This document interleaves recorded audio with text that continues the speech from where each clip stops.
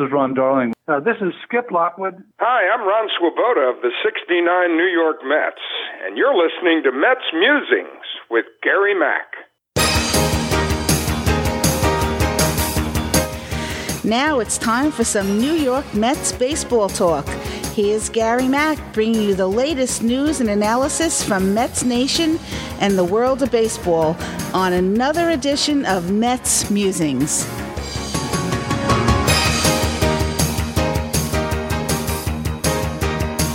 And hello and welcome to another edition of Mets Musings. Hope everybody had a great week out there. Hope you enjoyed the roundtable part 2 from last week. Well, we've got good news this week for a change. Yes, good news.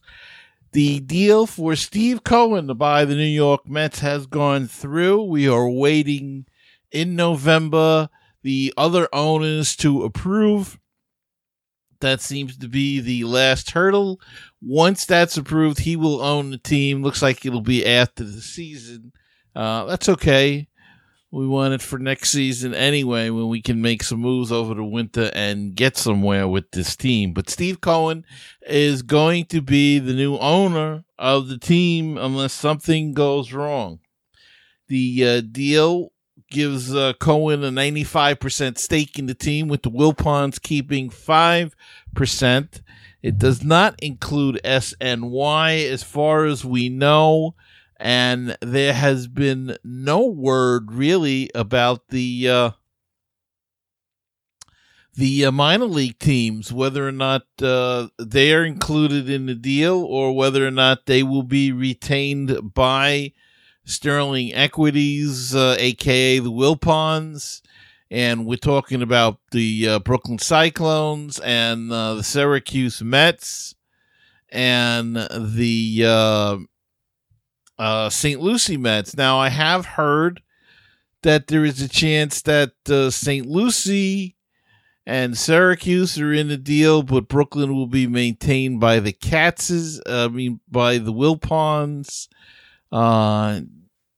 No official word on that yet, so we really don't know what the deal is with that. But Met fans are rejoicing as Stephen Cohen will be the new owner of the New York Mets. So what's he going to do? Is he going to keep Brody? Is he going to get rid of Brody? Is he going to keep Rojas or not? Well, we discussed some of it last week in the roundtable, but just to, look at it again a couple of weeks later now, it's a reality, or we hope it's a reality. I guess I'm still pessimistic until I see him at the podium, declaring himself the owner of the Mets. But a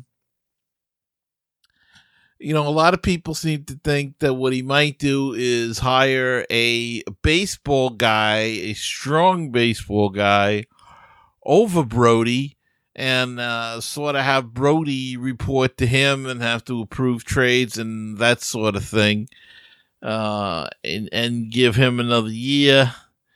I'm not so sure I would do something like that. I personally, if I was him taking over, I would clean house. I'd clean out everybody out of this organization completely and just start anew with his own guys, just start all over again, because there still is an atmosphere here of losing, and you need to get that out of the way.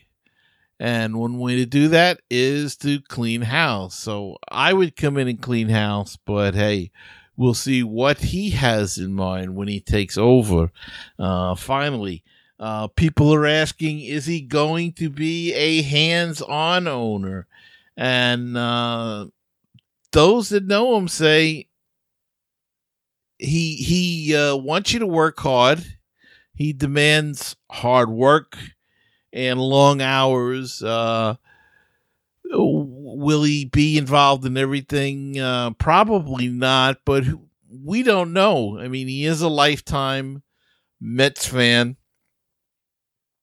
can't be happy with the way the team has performed this season, even though it is this short, stupid exhibition season. He can't be happy by the way they performed, and so he may want to make wholesale changes. We'll see. Does he keep Rojas? I don't think he should. Like I said, I would clean house completely.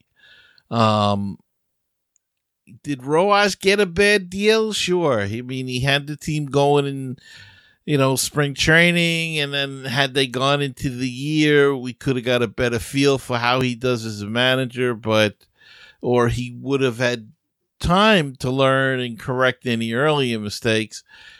At this point in the short season, he's still making mistakes, and he really is not going to have the time to adjust and learn from those mistakes because it's such a short season, and I don't think they're going to make the playoffs. I said earlier in the season that they were going to win between 25 and 30 games, and that looks to be about where they're going to end up. Didn't check the standings today. Let me give it a quick check and see where they're currently at. But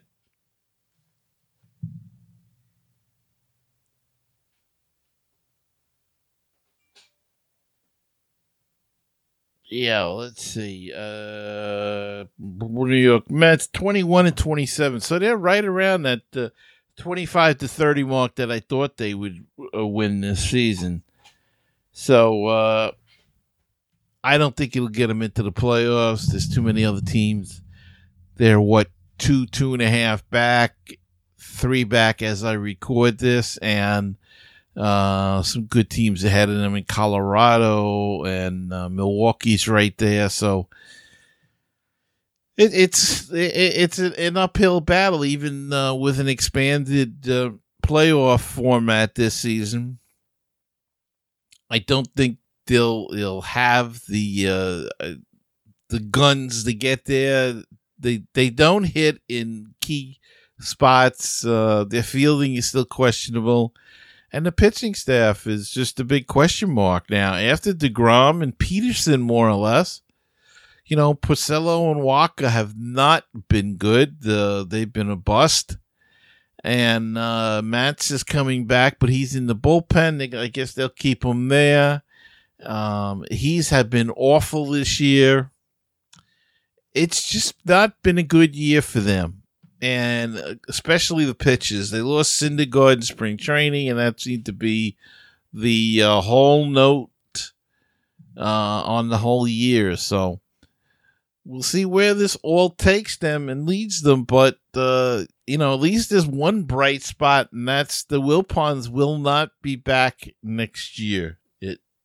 At least that's the way it looks. You never can tell with the Wilpons, my friends. Never can tell. They're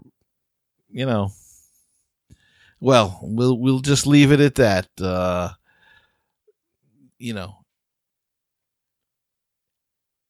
You just can't tell. And the Mets are they're having a lot of things go wrong this year. Let's face it. I mean, Alonso has really stunk up the place. Yes, he's up there in the home run race, but he looks like Dave Kingman. He either strikes out or hits a home run.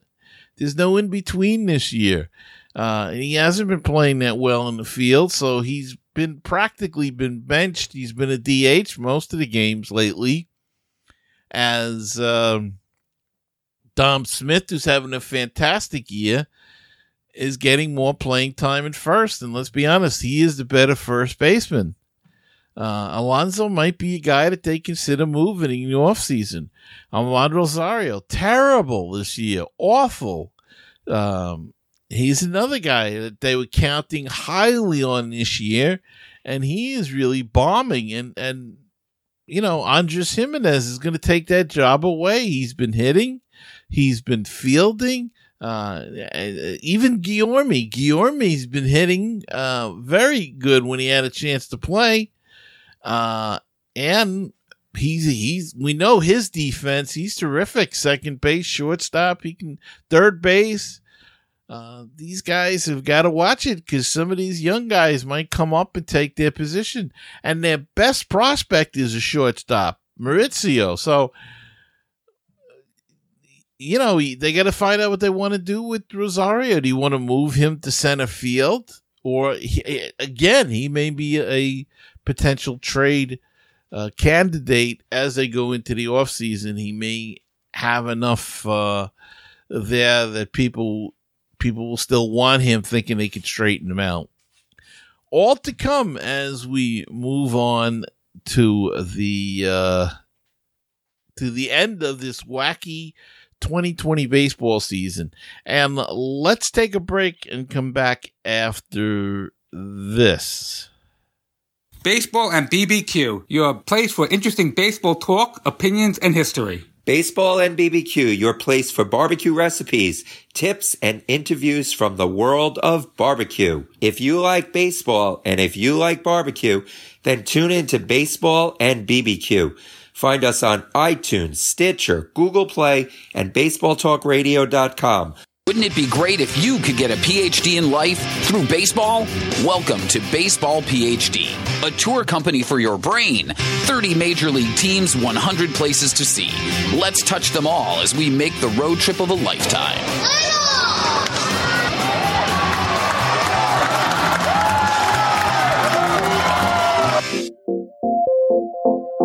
Check out my Twitter page at Mets Musings 1 and check out a Facebook group. It's at facebook.com/Mets Musings.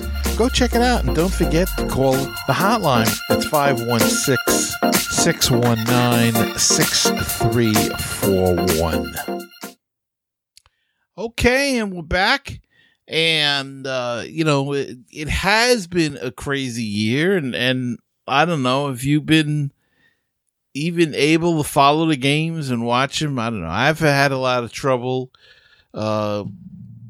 watching the games. I don't know what it is with this year. I don't know if it's because they're so bad or whether or not it's just that, you miss the fans in the stadium. Not hearing anything is very... kind of puts me off a little bit. You kind of miss that fans in the stands, the noise and the feeling of being there. But this is the way they chose to play the games this season. But even I was recently talking to former Mets reliever Skip Lockwood, and even he had some pointed comments about baseball in 2020. What do you think of this crazy year this year that is going on in baseball? Well, to be honest with you, I don't even watch it. It doesn't, it's all exhibition baseball. The Red Sox are playing the Phillies. They're playing the Mets, and nobody cares about that. Yeah. They sold away, gave away all their team this year, which, I think they're going to lose some of the real good players they still have. It was a World Series pennant winning team 3 years ago, and now it's down to, I don't even know the guys that are on the team. Yeah. And I go in there a lot. They have me in for events, and I sign autographs, and I'm in the Fenway usually once a homestand. Of course, I haven't been in there this year at all, but the guys are different. I don't recognize them, and when it's just different for me, Gary, because they pitch away from the strike zone now. So yeah, when they're pitching to set up their changeup. They're throwing fastballs out of the strike zone so they can throw the changeup, or get them out changeup. And I just never pitched that way. I didn't have a changeup either, but when we pitched, we didn't pitch for to fool the guy with a fork ball or a changeup or something like that. So right. I have trouble watching all that stuff. I don't know. Everybody swings for home runs. I guess that's it. Everybody's trying to hit the ball out of the ballpark. So if you throw them a changeup, they can't do it. Skip, I think we're just old school, Yeah, I know. You tell me, I look in the mirror, I see it. I can tell you that. That was Skip Lockwood, former Met and former Red Sox relief pitcher, closer for the Mets, good friend of the late Tom Seaver, and I've got some more with Skip. You'll hear about that in the next week or two, talking about Tom Seaver. But there he was talking about the 2020 baseball season and baseball in general today. He's kind of true. They pitch backwards now. Everybody's trying to hit the ball out of the ballpark, and it's just not the same game. And the game's going to change a lot this year, I think. I think that a lot of these changes that we see this year, they don't want to say they're going to be permanent, but I believe they're going to be permanent. I think you're going to see a lot of this stuff go on from here, and not sure that I'm crazy about that idea with 16 teams in the playoffs, the 7-inning double headers, and the DH, of course, definitely not crazy about it. And that stupid rule, the runner on second to start an extra inning game. But I guess Skip and I are just dinosaurs, and we're not the target audience anymore for the baseball market. It's the younger kids, and they want everything quick, and right away, and self-aggrandizement, and not like the old days when you used to be able to sit and watch a ball game. Though, if you go back to the real old days, you go back to the 30s and the 40s and the 20s, baseball games were real quick. They were an hour and a half, 2 hours. And baseball's always looking for ways to speed up the game. Maybe they should go back and see what those guys did. I wish there was a video. We see clips of games from the old days, 20s, 30s, 40s, 50s. Somewhere there's got to be film of a complete game, and maybe the commissioner ought to watch that and see what they did between innings. I mean, the whole biggest thing is there was no TV, so there was no commercials. And then when TV did come in, a lot of times the announcers did the commercial themselves between innings. That way they didn't break away from the action, and it was quicker. Maybe they should go back to doing something like that. Let the commercials be done right by the announcers instead of going to a break and getting a 30-second or 15-second commercial or two 15-second commercials. Let the announcers do it. I remember Mel Allen doing, and Red Barber when they worked for the Yankees in 60 and 61, 1960 and 1961, doing the commercials and opening up a can of Ballantine or holding Gillette razors and that sort of thing. And they would do all of that stuff in between innings. So it was part of their job. And maybe that's something to look at, to go back to, instead of just introducing a commercial all the time. All right, well, let's take a quick look at the schedule. This is going to be a quick show this week because we're working on some other stuff. No guests this week, but the Mets are playing the Phillies tonight, Wednesday night as I record this, and tomorrow night. And then they come home to play 3 against the Atlanta Braves and 3 against the Tampa Bay Rays. And Tampa Bay, of course, leading their division, and they've got a real fine baseball team. And we're almost done. The Mets, after that, the Mets will have 4 games with Washington in Washington. So this is the Mets' final homestand of the year. Of course, it doesn't matter like it used to matter because fans can't go. So it really doesn't matter. But they have 2 with Philly on the road left, and then 3 with Atlanta at home, 3 with Tampa Bay at home, and then go on the road to finish the season at Washington. So,